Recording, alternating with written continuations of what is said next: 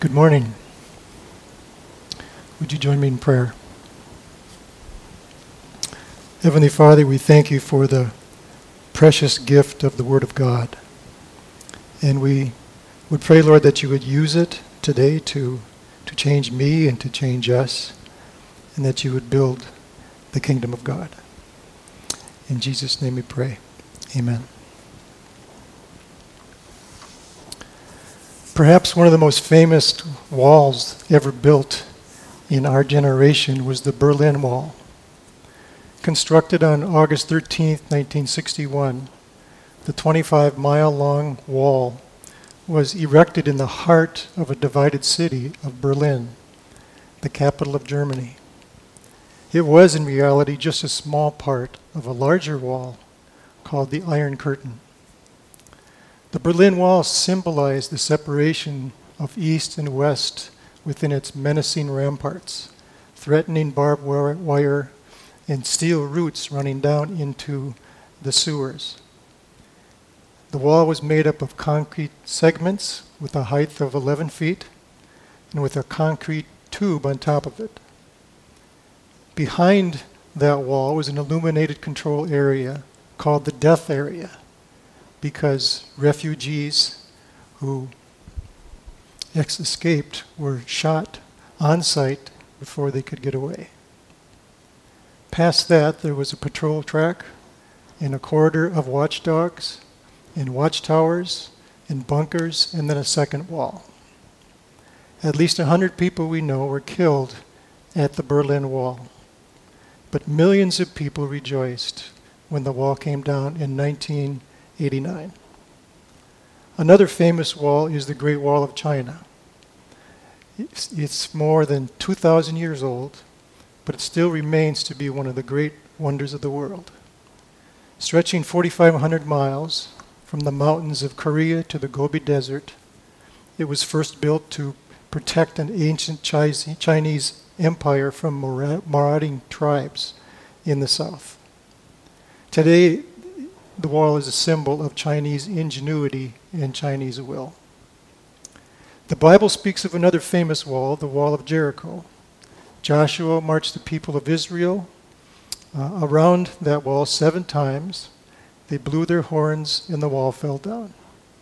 And as the old spiritual says, Joshua fought the battle at Jericho and the wall came tumbling down.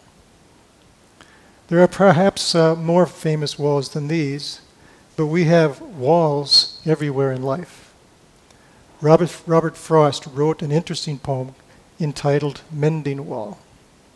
In the poem, he described the New England farmer's job of patching up a rock wall fence in the spring after the ravages of snow and ice had broken it down through the winter. Together, he and his neighbor, between whose properties the wall ran, patiently put that fence together stone by stone. Robert Frost was convinced that that wall was unnecessary. He opens the poem by saying, "Something there is that doesn't love a wall." But his neighbor had a different mind. He still believed the word that his father had told him many years before, which is at the end of the poem, which says, "Good fences make good neighbors." I'm not so sure that line is true, but it is a line that many people believe. The truth is, we have walls everywhere. We all really know that. No one on earth has gone unscathed by the malicious power of a wall. Its menacing power moves the length and breadth of human existence. And so what wall is that? The Apostle Paul, in our text for today, calls it the dividing wall of hostility. This is the wall that was erected in the hearts of humanity when they rebelled against God and when they rejected God in the Garden of Eden. This is the wall that separates, the wall that fragments and isolates. This is the wall that keeps us apart from God and apart from each other. It's a wall that makes us suspicious and distrustful of each other. It kills fellowship and breeds prejudice, and spreads gossip and sets loose the dogs of spiritual war. It takes many forms, but it will always remain the same wall whenever we enter it and encounter it. The dividing wall of hostility is within all of us. There is no velvet-covered wall which separates different people into different categories. We saw that last week in Ephesians 2, verses 1 through 3, when the Apostle Paul wrote, "And you were dead in your trespasses and sins in which you once walked, following the course of this world, following the prince of the power of the air, the spirit that is now at work in the sons of disobedience, among whom we all once lived in the passions of our flesh, carrying out the desires of the body and the mind, and were by nature children of wrath like the rest of mankind." What we read here is that fallen humanity loves walls. The paradox in all of this is that human beings are basically relational creatures. God created us to have a relationship with Him and a relationship with each other. But in reality, oftentimes the way we relate to God and relate to each other is skewed by the dividing wall of hostility within over personal issues that makes our spiritual life and our social life on earth rather chaotic. The Word of God clearly speaks to us as to how to deal with the walls in relationships in our lives. Last week in Ephesians 2, 1 through 10, the Apostle Paul talked about God's transforming grace in our lives and how He'd saved us out of the darkness and out of the bondage of our sinfulness and brought us into a position with Jesus in glory. That's the power of the gospel, which was totally God's initiative, totally by God's grace. It is also by the power of God's grace that His transforming work in us prepares us to actively be involved in everything that God is doing. Paul wrote, "For we are His workmanship, created in Christ Jesus, for good works, which God prepared beforehand, that we should walk in them." In our text for today, we will also see that same power of transforming grace. And we will see how that grace breaks down the dividing walls of hostilities between God and between each other. In the first two verses we read, "Therefore remember that at one time you Gentiles in the flesh, called the uncircumcision, by what is called the circumcision, which is made in the flesh by hands. Remember that you were at that time separated from Christ, alienated from the commonwealth of Israel, and strangers to the covenants of promise, having no hope and without God in the world." And our text for today is broken down in three main sections, and this first section here describes the division between Jews and Gentiles.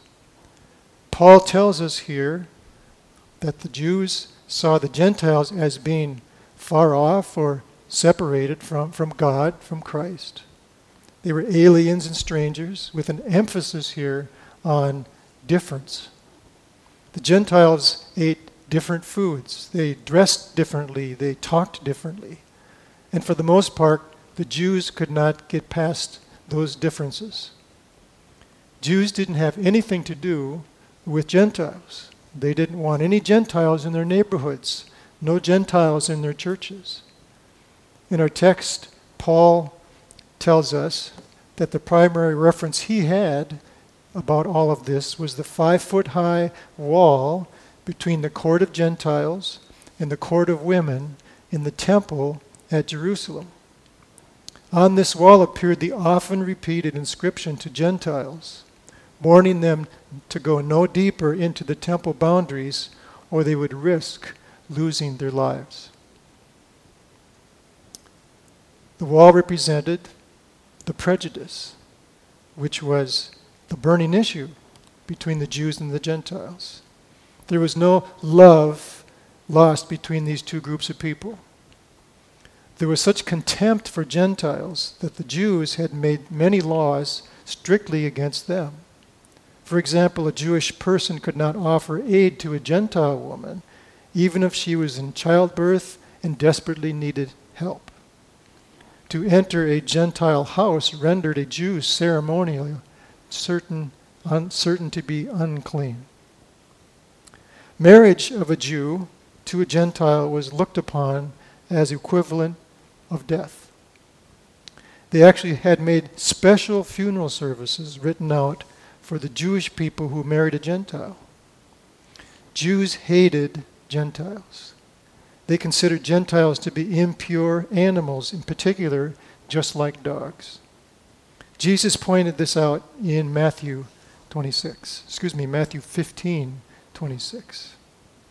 It's here in our text now that Paul makes a bold statement that by the power of God's transforming grace, Jesus came into the world to tear down such walls of hostility. But now in Christ, he writes, you who were once far off have been brought near by the blood of Christ. For he himself is our peace, who has made us both one, and has broken down in his flesh the dividing wall of hostility, by abolishing the law of commandments expressed in ordinances, that he might create in himself one new man in place of the two, so making peace, and might reconcile us both to God in one body through the cross, thereby killing the hostility. And he came and preached peace to you who were far off, and peace to those who were near. For through him we both have access in one Spirit to the Father. Here God's word is clear about the subject of prejudice. It says in no certain terms that prejudice is wrong in the sight of God. Yet in every society, there is always someone to be prejudiced against. What is it about human beings and human nature that makes us want to love hate? Make no mistake about it. It was wrong for the Jews to hate the Gentiles. It's wrong to hate any people group. It's wrong for Christians and to hate Muslims and for Muslims to hate Christians. It's wrong to hate people for the color of their skin. It's wrong to hate people because about what they look like, or where they're from, or what they believe, or what language they speak, or what opinion they might have that is different from ours. It has been said that we don't like or we get angry at people who don't sin like we sin. The same could be said about prejudice. Prejudice is a difficult attitude to overcome because we are so good at it. Jesus spoke about this in Matthew 7 when he declared, "Judge not that you not be judged. For with the judgment you pronounce, you will be judged, and with the measure you use it, it will be measured to you." Now, that being said by Jesus himself, even so, you will never talk people into getting along just because they ought to. We see these things everywhere. We look in the midst of our current chaos over the virus invasion in our world. Dividing walls of hostility are all around us and with us and in us. How can we reconcile relationships that are broken because of the prejudice against those who hold another belief or opinion? How can we bring people together that are so self-minded that they cannot get along with people who are different from themselves? Consider Paul's position and situation in the New Testament. How could someone bring together these people who hated each other so much? They nurtured their hatred for hundreds of years. How can we bring together the radically different opinions and cultures of our day? It cannot be done by reasoning. It cannot be done by legislation. It cannot be done by social action. Paul reveals to us the secret of breaking down the dividing walls of our hostilities between God and between each other when he says, "For he himself is our peace, who has made us both one, and has broken down in his flesh the dividing wall of hostility. Jesus is the one who breaks down the dividing wall of hostility. Here we see the power of God's transforming grace. The gospel of Jesus Christ breaks down the dividing walls of our hostilities between God and between each other. Christ has come to break down the barriers. He demolishes foundations of all the walls that divide us. When Jesus died on a cross for our sins, he also destroyed the wall that separated us from God and each other. We all stand as sinners before God. Our only status before God comes because of Jesus' forgiveness and acceptance of us. The cross of Christ is the great leveler of all humanity. Jesus' death on the cross reconciled our broken relationship with God and our broken relationships with each other. Now these are powerful words which, if properly understood, could put an end to all the walls that stand between the people, different people groups. A story is told that many years ago there was a castle on the English coast owned by a landlord, but no one currently was living in that castle. Vandals were coming in and destroying the place, so the landlord hired a contractor to build a nice rock wall around the castle. The fee was agreed upon, and the contractor began his work. But after a short time, the contractor began having trouble finding rocks for the wall. So he called the owner to complain about the situation. The owner sharply replied, "I don't care where you get the rocks. I want you to build that wall." Sometime later, the owner came to see the progress of the work and found a beautiful high wall. He was so impressed with the fine work that the contractor had done. It was a perfect wall for his castle.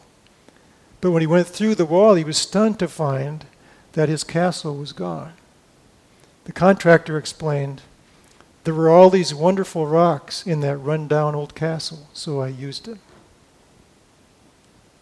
This is the absurdity of us when we become so prejudiced, so opinionated, so biased, so arrogant, so full of ourselves, that we are unable to open up ourselves to the power of the transforming grace of God that can come into our lives through another human being that is also created in the image of God.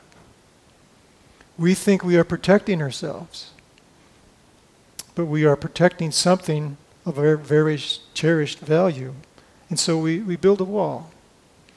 But when we build our walls, we find we have torn down everything that we value, everything within ourselves. How can we break down the walls between each other? Paul says when we are both brought to God in one body through Christ. The truth is we can't get closer to God and be distant to those who want to be closer to God also. It's like a circle that's going to close nearer and nearer into the center.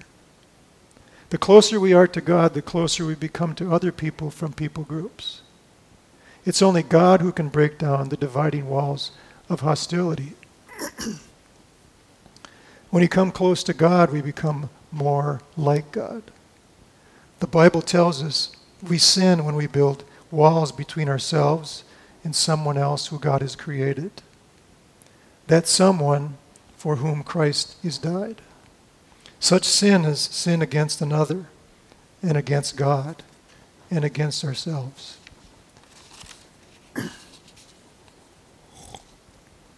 Jesus came to break down the dividing walls of hostility, not just between Jew and Gentile, but between all people. God intends to create one new man or one new humanity. As Paul says in Galatians 3:28, there is neither Jew nor Greek, there is neither slave nor free, there is no male and female, for you are all one in Christ Jesus. Paul continues here in our text to tell us what it means to be one in Christ Jesus. So then you are no longer strangers and aliens, but you are fellow citizens with the saints and members of the household of God, built on the foundation of apostles and prophets, Jesus Christ himself being the cornerstone, in whom the whole structure, being joined together, grows into a holy temple in the Lord. In him you also are being built together into a dwelling place for God by the Holy Spirit. In these words, the Apostle Paul describes the various positions and relationships we gain when, by the power of God's transforming grace, we receive Jesus' death on a cross that breaks down the dividing walls of hostilities between God and each other. It is then that we are reconciled in our broken relationship with God and our broken relationships which are between each other. And when that happens, we are made one in Christ.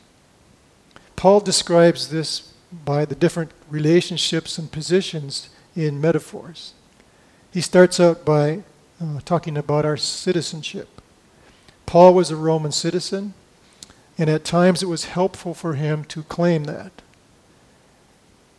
He now says our citizenship is in the kingdom of God. We're fellow citizens together. Then he switches to the metaphor of family, where he says we are members of God's household. We are all part of one same family, Jew and Gentile alike, male and female, rich or poor. All those barriers are destroyed in Christ because we are part of the very same family. Then he switches to the metaphor of the temple, where he says we are being built together with Christ as our cornerstone, and with the prophets and with the apostles as foundations. When we are one in Christ, we are being built into the spiritual home, the house that God dwells in and manifests himself to the world by his Spirit. Consider, though, what this means for all of us. After saving us, by God's power, by his transforming grace, by making us alive together with Christ out of our spiritual darkness, God seats us next to himself in the glory of heaven to show the entire created universe the immeasurable riches of his grace and kindness towards us in Christ Jesus. And now we read that by the power of that same transforming grace, God, through Jesus' death on a cross, breaks down the dividing walls of our dark, self-centered, prejudicial hostilities between God and between each other, reconciling our broken relationships with God, our broken relationships with each other, and he makes us all one in Jesus Christ, so that the world will see that manifestation of God's grace, saturated, Holy Spirit empowered, reconciled relationship in us. The sins of pride, prejudice, and self-centeredness have marred our ability to live selflessly.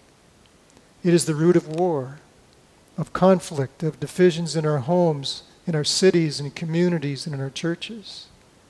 But God wants to demonstrate his rescuing power by transforming his people into his image and restoring the relational integrity that we were created for. A relationship with God and a relationship with each other. We were created for that. And in spite of our fallen, sinful nature, we have been created anew and reconciled back to God in order to fully and joyfully live out that relationship with him and with each other.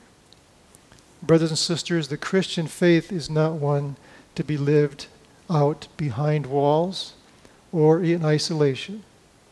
Jesus is our peace. We are one in Christ. Amen. Amen. Let's pray. Heavenly Father, we bless you this day, but by the power of your transforming grace, you have made us alive forever. We bless you, Lord Jesus, that by your cross we have peace, and peace with you, and peace with each other. We praise you that by your grace and your loving kindness you have broken down every wall that divides on earth.